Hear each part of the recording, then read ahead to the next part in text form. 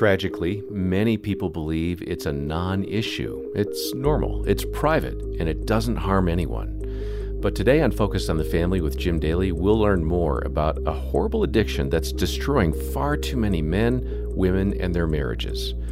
And due to the serious nature of the topic, we recommend you direct the attention of young listeners elsewhere. When someone's addicted to pornography, their brain doesn't function very well. And I know guys are going to roll their eyes and go, my brain functions fine. I'm a financial analyst, whatever. I do something important, use my brain a lot. But relationally, they don't get it. Dude, just trust me on this. Your brain is not working. It has not been working well. You don't see the gravity of the situation. That comment comes from Mark McKinney, who for more than 10 years has been counseling men and married couples through the painful and often redemptive process of recovery from sexual addiction. Mark and his wife Rosie are our special guests today, and we'll hear a lot more from them in a moment. But let me say this right up front. Pornography, it is a poison that harms everyone, the addict, their spouse, their marriage, the family, and worse, Christians are not immune. We're going to talk about some of those statistics. It will shake your world to know how many people are caught up in porn addiction. It's devastating how many husbands and wives, too, it's not just a male issue, but it is more and more a female issue as well.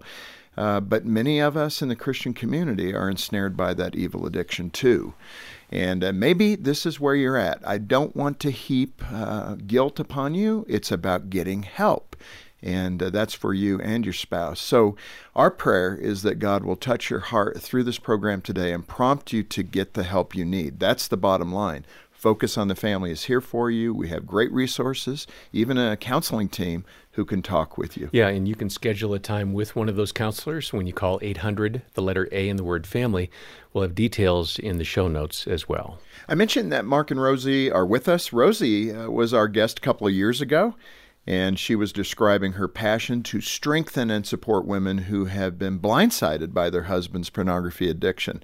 Mark and Rosie have lived through this pain in their own marriage. That's what brings such credibility to their testimony. And now they're sharing that good news that God can heal. You may be feeling like there's no way. Well, here's evidence that there is a way. This couple has gone through it. They know restoration and redemption, and they will fight for you, too, through this great resource that Rosie has authored, Fight for Love. Mark and Rosie, welcome to the broadcast. Thank you for having us. It's lovely to be here. It is lovely. Thank you. This is, some listeners are going, wow, okay, you can really talk this openly about this, as John said, this private corner of your life. But where is there power in talking about it so openly? I think the power comes from the simple message that it's a sin. And so it is a sin, yes, but how is it? It shouldn't be isolating us, right? Mm-hmm. So I think that's what it does. Right.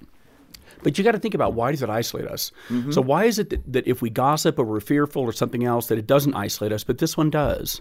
Yeah. That's what I think the important thing is. So the message of the gospel is to walk in the light. And I love that, absolutely love that verse in 1 John, where if you look up the word, it's peripateo, that's translated as walk, but it means to conduct your life. So the Lord is telling us, conduct your life in the light. And so that's the power of it. The power of it is once we walk in the light, then the light of Christ comes into that.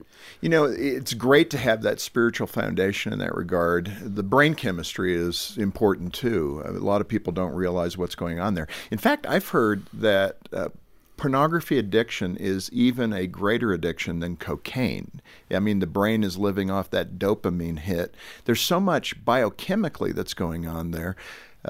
You can't switch it off. You mentioned that in your talks and all, but what was your experience in that regard? What does it mean you can't switch it off? Well, the devastating thing about pornography is that you can get high in your brain. You don't have to buy anything. Your eyes aren't going to dilate. And as you've said, there is no off switch. So, and that's why the redemptive path has to be very clearly a scriptural one, in that you rely absolutely on the Lord, because you can be on an airplane and get high. All you have to do is close your eyes. Mm-hmm. In our pornified society, there's alluring images everywhere. So, and I'm not in any way demeaning alcoholism, because I know that's a terrible disease, and drug addiction, that's terrible as well. But this one, you can actually get your drug from your own head. Yeah. I mean, that manipulation, that addiction is in the end so destructive. And sometimes people don't realize that, the loss of pleasure. I mean, it creates in you a requirement that you need more stimulation, correct? And Correct. I mean, it really feeds upon itself, that a regular intimate relationship with your spouse may not provide enough appeal Right. to that porn-addicted man particularly. Yeah, 50% of men actually avoid their wives. And That are addicted to That are porn. addicted to porn, Yeah. yeah. And the other 50% actually want their wives to participate in a way that porn has taught them. Because there's something called sexual conditioning, which is another very destructive thing about porn as opposed to cocaine, in that cocaine doesn't change your sexual tastes. Porn does. And like cocaine, though, it creates a dopamine surge, which then your brain goes, whoa, this is a lot. So it shuts down receptors, which is why everything else in life seems, sunset, even being intimate with your wife, is not as exciting as internet pornography. It's kind of the definition of addiction, right? Yes. It supplants what is normal and natural. Yes. And good. Yeah. So much how, this struggle in life is all about, right? Good and evil. Yes. I mean, evil represents this thing that you think will give you everything you need, and it doesn't. It comes up wanting. You come up wanting. Rosie, let me turn to you. You have some heartbreaking statistics about the scope of the pornography addiction, even within the Christian community. What does that look like? Paint a picture for us. Yes, they are heartbreaking, but in some ways they're very encouraging for women who are dealing with this, because now, dealing with the spouse or dealing with it themselves? Dealing with a spouse. Okay. We'll talk about dealing with it yourself in a second, if you like. 55% of Christian married men are regularly looking at porn. By that I mean at least once a month. And 1 in 10 is looking at it at least daily. Wow. That's in the church. That's in the church. It shows you the power that this has. I mean, when you look at it, even the biblical stories, what's so amazing is human sexuality is powerful. I mean, it is a bondage if we don't manage it within the Lord's gift. That's why I love the work that you do presenting what healthy sexuality looks like and how it fits into God's design. Julie Slattery's work. Because so often we focus on fighting against pornography instead of fighting for something beautiful, something glorious, as per God's design. Yeah. So it's just a slightly different perspective. Instead of we've got to be shameful and we're fighting this horrible scourge. It's like, no, let's just talk about it and actually fight for something really amazing and transformative and powerful. And that's why we're open to talking about it, because you don't have to hide in the shadows. So many people are dealing with this, and there is such hope and life and light on the other side. Let's do this. Let's talk about it. Well, that's one of the great difficulties I find, that we kind of don't want to talk about this. They feel it's inappropriate, whoever they are. But Christian leadership, generally, listeners to programs like this, they feel a bit uncomfortable, maybe because they're not dealing with it, and they think, wow, why would you talk about a topic that is such a minority situation? The point is, this is not one of those. 55% of men in the church are dealing with it. We need to talk about it to carve a path for healthiness. And I believe, Jim, God wants us to talk about it, because tell Jim the scripture that came to you this morning, because this is really cool. Wow. The weaker part, the part that seems to be weaker, is necessary. It's Corinthians. And it's powerful, because we look upon this, don't we, Jim? It's like, oh, this is the really bad sin. But the blessing of it is it actually reveals that I am a sinner. Oh, yeah. But the beautiful thing is I am not ashamed of the fact that I was addicted to porn. I'm really not. Because the blessing in it is that I have come to realize that in my own power, I cannot. Apart from him, I can do nothing. And that's a blessing. Yeah. I do want to come back, Rosie, to the women. Yes. Because this is a bit jaw-dropping. Yeah. It makes sense given where the culture's at and the over-sexualization that's occurring in our culture and kind of the women empowerment thing. But what's the percentage of women who are caught in pornography? Well, it depends on what country you're in, because it slightly varies, but it's about a third. About a third of women. 33%? Yeah, and it's interesting how different countries have slightly different numbers. But it's the younger girls that's the really shocking one. It's our middle school girls and our high school girls who are drowning in this stuff. Is there an explanation for that other than what I just said? It's available everywhere. It's not. What was the statistic about the normalcy that young people now believe? Was it like 20% of young people today now believe that pornography it's is good not for society? It's good for society. And here's a trippy thing: is that Josh McDowell did a study. I think it was like 4 years ago, and they said that more young people under the age of 30 believe that not recycling is more immoral than porn. Not recycling. Wow. Yeah. Wow. So that's what they're up against, and it's everywhere. And the magazines are actively pushing it at you, promoting it. It's social an industry, media. a multi-billion-dollar industry that's going to fight tooth and nail to make sure that they have a customer base that's growing. Absolutely. And that's one wide open way you need to look at this, in addition to the spiritual connotations. What are some of the warning signs for a husband or wife that their spouse is viewing pornography, that there's concern? Pornography they call it an intimacy disorder, but it basically destroys your ability to be intimate. And there's actually secular resources that focus on this, because it's not just coming from a Christian perspective. But so as it destroys your ability to be intimate, what happens is the guy, think about it, you're hiding something. The analogy I use with guys is you've just slit your wrist, but you bandaged it up and you've gone in the house with your hand behind your back and you're going, "Hi, honey, how are you?" I mean, there's no way you're going to be able to relate to that, to her. So you become critical, you become defensive, you become withdrawn. Those are the three big ones. Yeah. Let me ask this, because some of those you have to be a little cautious, I would think. Correct me if I'm wrong, but you could have a distant husband who's not looking at pornography. He's just emotionally distant. Sure. So you have to put multiple pieces together. And there's those practical signs like, why doesn't he come to bed at the same time as I do?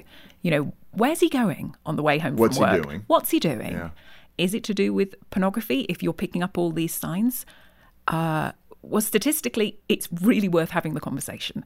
Yes. And hopefully he'll be open with you. Mm-hmm. But what I would suggest there, because what wives have done that I've encountered is that a wife will say, "Honey, are you addicted to porn?" Now, the thing is, because pornography... So you got to self-identify. You got to figure out, am I addicted? No. Right. No, I'm not addicted. Guys will look at porn the night before that question's asked and wake up in the morning and go, "Thank you, God, I'm free." And the answer to their wife will be no. So a wife, if you're going to engage in this conversation, you need to ask the husband, when's the last time you sought out, and I would even use the term alluring content, because guys will look at things that are pornography, but it's not what they consider pornography. So that's the question you want to ask your husband. Yeah. Mark, let's start explaining your pathway. We've alluded to it, but you became addicted to pornography. What did that struggle look like? How long did it last? Let's just go to the core thing. Right. Decades, first of all. And I think the hardest thing in this process for guys is that they actually call it pride, call it fear, call it lack of faith, but they want to solve this on their own. And that was my biggest failure. If I just read this book, and I'm a conservative Christian, the Bible is living and active, but what I did is I memorized the Bible, but then I'd act out in the afternoon. Well, you're really being one of the 55%. Yes. I mean, that's the way to describe it. Yeah. You were committed to Christ. You just couldn't get this under control. Because here's the thing for me, I wanted to do it my way. So I would say to people, I was telling Jesus what to do. And praise the Lord, he did not obey me. Yeah. He didn't. And so that was the path for me, and I think what guys go through, we all have this kind of like, Asherah pole or idol of our own self-image. I wanted people to see me as calm and funny and this and that. So I didn't want to expose to anybody that I was addicted to porn. I didn't want to expose to anybody that I looked at porn last night. But the Lord calls us into that fellowship because we are sheep, not polar bears. He makes us inherently needy of community, and that's how we heal. Rosie, again, to give some of the contour to your story together, you kind of quickly figured out there was a problem. I think it was day 8 of your marriage, and you're on your honeymoon, and what happened? Yeah, so ours is slightly different in that before getting married, I'd already been in a relationship before I was a Christian with an unrepentant porn addict. And so I'd got sort of quite a lot of history and baggage and experience. And then I became a Christian, I meet Mark, and we get married, and everything's fine. And then we get married, and then intimacy comes into the equation, and it's Jekyll and Hyde. And I'm like, okay, this is really peculiar. Probably a bit flashback for you as Yeah, well. I mean, yeah. like, wow. And it's like, what has happened? Because he's angry and critical and resentful and blaming, and it's making him angry. And I'm like, okay, something is really, really, really, really, really wrong here. And because I'd had that prior experience, I didn't immediately go, oh, it must be me. I must be a terrible disappointment. It's like, no, we have a really big problem here. And so we need help. So I said, right, we're going to see somebody. And at which point she listened and she said, well, you do realise, he's a porn and sex addict. And I went, okay. And at which point I put my boundary down, like, we need to get this out of the equation. You can have pornography or you can have me, but you can't have both. Wow. And then I'll see who I've married. So that's the ultimatum. Yeah, because that you had to express to Mark. And here's the thing that I really want people to hear. It's not just because I didn't find a stash of magazines. It was the way it affects your behaviour and the way they treat you and the way they value you and just the dissatisfaction and the criticism and all that. That was like the huge red flags. And I was kind of putting pieces together. I'd seen some of the sort of symptoms before, but I didn't know. But I just knew this isn't right. We need help.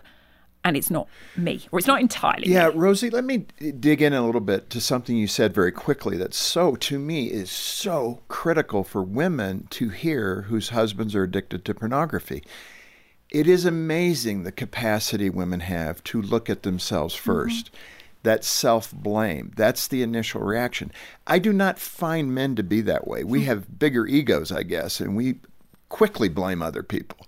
So speak to that woman who needs to find that inner strength to say, whoa, this is not me. This is not my fault. That seems really critical in the process. I love that you brought that up, Jim, because you're right. It's 76% of women who are in this position think it's their own fault at some point.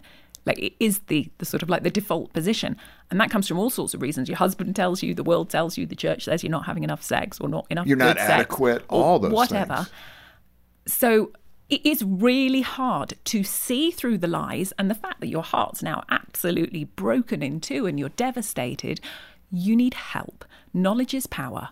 You need fellowship of other women to come alongside you and say, I know that you're falling apart right now, and we're going to hold you until we can get you back on your feet, and we're going to stand side by side while you put those boundaries in place, because you're not going to be able to do it on your own because it's so hard. The only reason I did it on my own was because I was literally physically isolated on the other side of the world, given up my entire support system. So it must have just been the Holy Spirit going, we have to do something now. It was like jumping off a cliff. Like, oh yeah, well, I don't know what's going to happen, but I'm still putting a boundary in. I'm proud of you, because it takes a lot of insight and fortitude to react the way you did. Or desperation. And we're going to get more into that. But Mark, let me come back to you. This is kind of the ping pong of the story. But in that regard, when Rosie laid down that ultimatum, I mean, it's either porn or me, you pick. How'd you react to that? I didn't like it. Right. I don't like the choices. I want choice C. Yeah. I can deal with this on my own. Don't worry. And really, I think one of the things is, at the time, if I'm going to be completely transparent, I was blaming her. Oh, here she goes with a boundary again. I mean, I knew it was wrong, but and this is guys coming at this way. A lot of times guys will say, but what about you? What about all your dysfunction? That was your immediate response. Totally. Totally. Gosh. But God had us in a position where I really, truly had no choice. And I look back, and I am so incredibly grateful. Yeah. Because had she not put that boundary down, I'd probably still be there today. Yeah. And before we get to more of the recovery process, I do want to come back, Rosie, because, I guess there would be categories of response from women in this situation. The revelation comes to light. It's validated. He's admitting it. Now you have these categories of responses. Well, it's either me or the pornography. Seems like a mature reaction. Some women will be, you've committed adultery. We're done. And they're out of the relationship. To maybe a passive approach. Well, let's work on it over the next year and see how things go. I don't know. I'm just filling that blank in. But speak to the wisdom, the fact that you stuck with it. Some women would have said bye-bye. I think, here's the thing. it really depends on your circumstances, because had we been married for 35 years and got 4 children and, I'd got no way of financially supporting myself, and my response would have been probably different. But because we just got married, and even though I'd given up, my country, my job, my life, I'd just given up everything to marry him, in some ways I'd already lost everything. It would just be, okay, I'm going to be out there on my own. But which is why I want to emphasize, you need support to hold the line, to hold that boundary, because it's so terrifying to suddenly have your whole marriage threatened by something which is totally out of your control. So it feels unnatural to then bring other people in at that point, but you really do need support, because your fear is going to be overwhelming at that point of what's going to happen. Well, I think that if I could portray it this way, that battle between your fear and any glimmer of hope is really the contest. Yeah. And for you, when did you feel that there was hope for your marriage? It was when we... Conference? Yeah, we went. It was a very romantic New Year's Eve treat. He took me to a 12-step... recovery program? Retreat. So we get there, yes. So just him, at least it was a 80 sex addicts. It was very romantic. And I saw the brokenness in everybody and started to understand my own brokenness. And it was transformative, because now it wasn't just like I've got the one monster in the world and somehow I've married him. It's like we're all broken. And that was transformative. And it's like, okay, I don't know what the future holds, but I need healing. I need help. He needs healing. He needs help. He's still my friend. I still care about him. I still want the best for him. What does our future look like? I don't know. However, let's just put a pause on that, on making big decisions, and let's just get as much help and as much healing as we can, because I want to get to the bottom of how I've got in this situation. Not that it was anyway, I'm responsible, but there were red flags in the engagement that I just blew past, looking back in retrospect. So it's like, I've obviously got some things that I could use healing on as well. And then I'm going to be a new person and he's going to be a new person. And then we'll see if actually we want to be married. Because the thing was, I was so convinced that God wanted me to marry him. And it was almost like I was just putting the decision towards God and going, okay, I'm going to give you 9 months, God, to show me why you put us together, because I really do believe you did. I felt so strongly. And so even though for my eyes, it looked like everything had fallen to ruins, and as though this great divine cosmic trick had been played on me, I still couldn't release that hope, that fear that actually he had a plan. He had a plan, and I just had to hang on and just had to stick with it and be really brave and look at my own stuff. Not that my stuff responsible for anything for him, but my own brokenness, Yeah. Oh, I mean. So that was the transformative point, because then there's hope. Yeah. Then I have hope in my future, because I can take ownership over making good decisions. Well, and what is screaming at me is the fact that I think, and again, you said it so well, that it's kind of down to a case-by-case situation. I get that. I don't want to be insensitive to perhaps even a much worse problem that a spouse is feeling, or particularly a wife. But it must give God great pleasure when a couple can reconcile. Because that's the scripture, when they can actually figure it out, correct the sin, and move together in unity with him, which is the goal, right? And so, again, your courage, both of you, really, each had a different part to play. But what a powerful story. Let's come back next time, talk more about how God did do that to give hope to the person listening, or maybe the dozens or hundreds that are listening right now that need this kind of help. Can we do that? Right Sounds on. good. Okay, let's do it. Folks, this is it. This is real. This is kind of where you say the rubber meets the road, right? This is real life. This is, as we talked about, 55% of men in the church, maybe 33% of women in the church are hooked by this addiction of pornography. Don't stay there. It will destroy you. And that's the testimony we get from so many couples who call us. and they've made different decisions. Some have stuck it out and felt the healing of the Lord and have really some of the most intimate marriages now because everything is known. And then there's those that break up over this and have a lifetime of regret. Don't be in that category. Let's find a way to get you the help you need. We're here for you. We've got this great book that Rosie has written, Fight for Love. And if you can make a gift of any amount, if you could do it monthly, that helps us reach more and more people. If you could do it on a one-time basis, that's great. We'll send it to you as our way of saying thank you for being part of the ministry. If you can't afford that, man, we're a ministry, so we'll get it into your hands. Just call us, and we'll trust that others will cover the expense of that. Either way, get in touch with us. Counseling is available, other resources too. We want to help you. We want to help you experience what Mark and Rosie have experienced. That's the healing from God. Yeah, we're a phone call away. 800, the letter A and the word family, 800-232-6459. Or we've got details about how you can get help from our counselors. Get a copy of this book by Rosie McKinney, Fight for Love. Get other resources, but get help when you call or stop by the show notes. All the details are right there. And if your marriage and family is in a good place, let me invite you to participate in a special campaign Focus has going on right now as we approach the holiday season and the end of the year.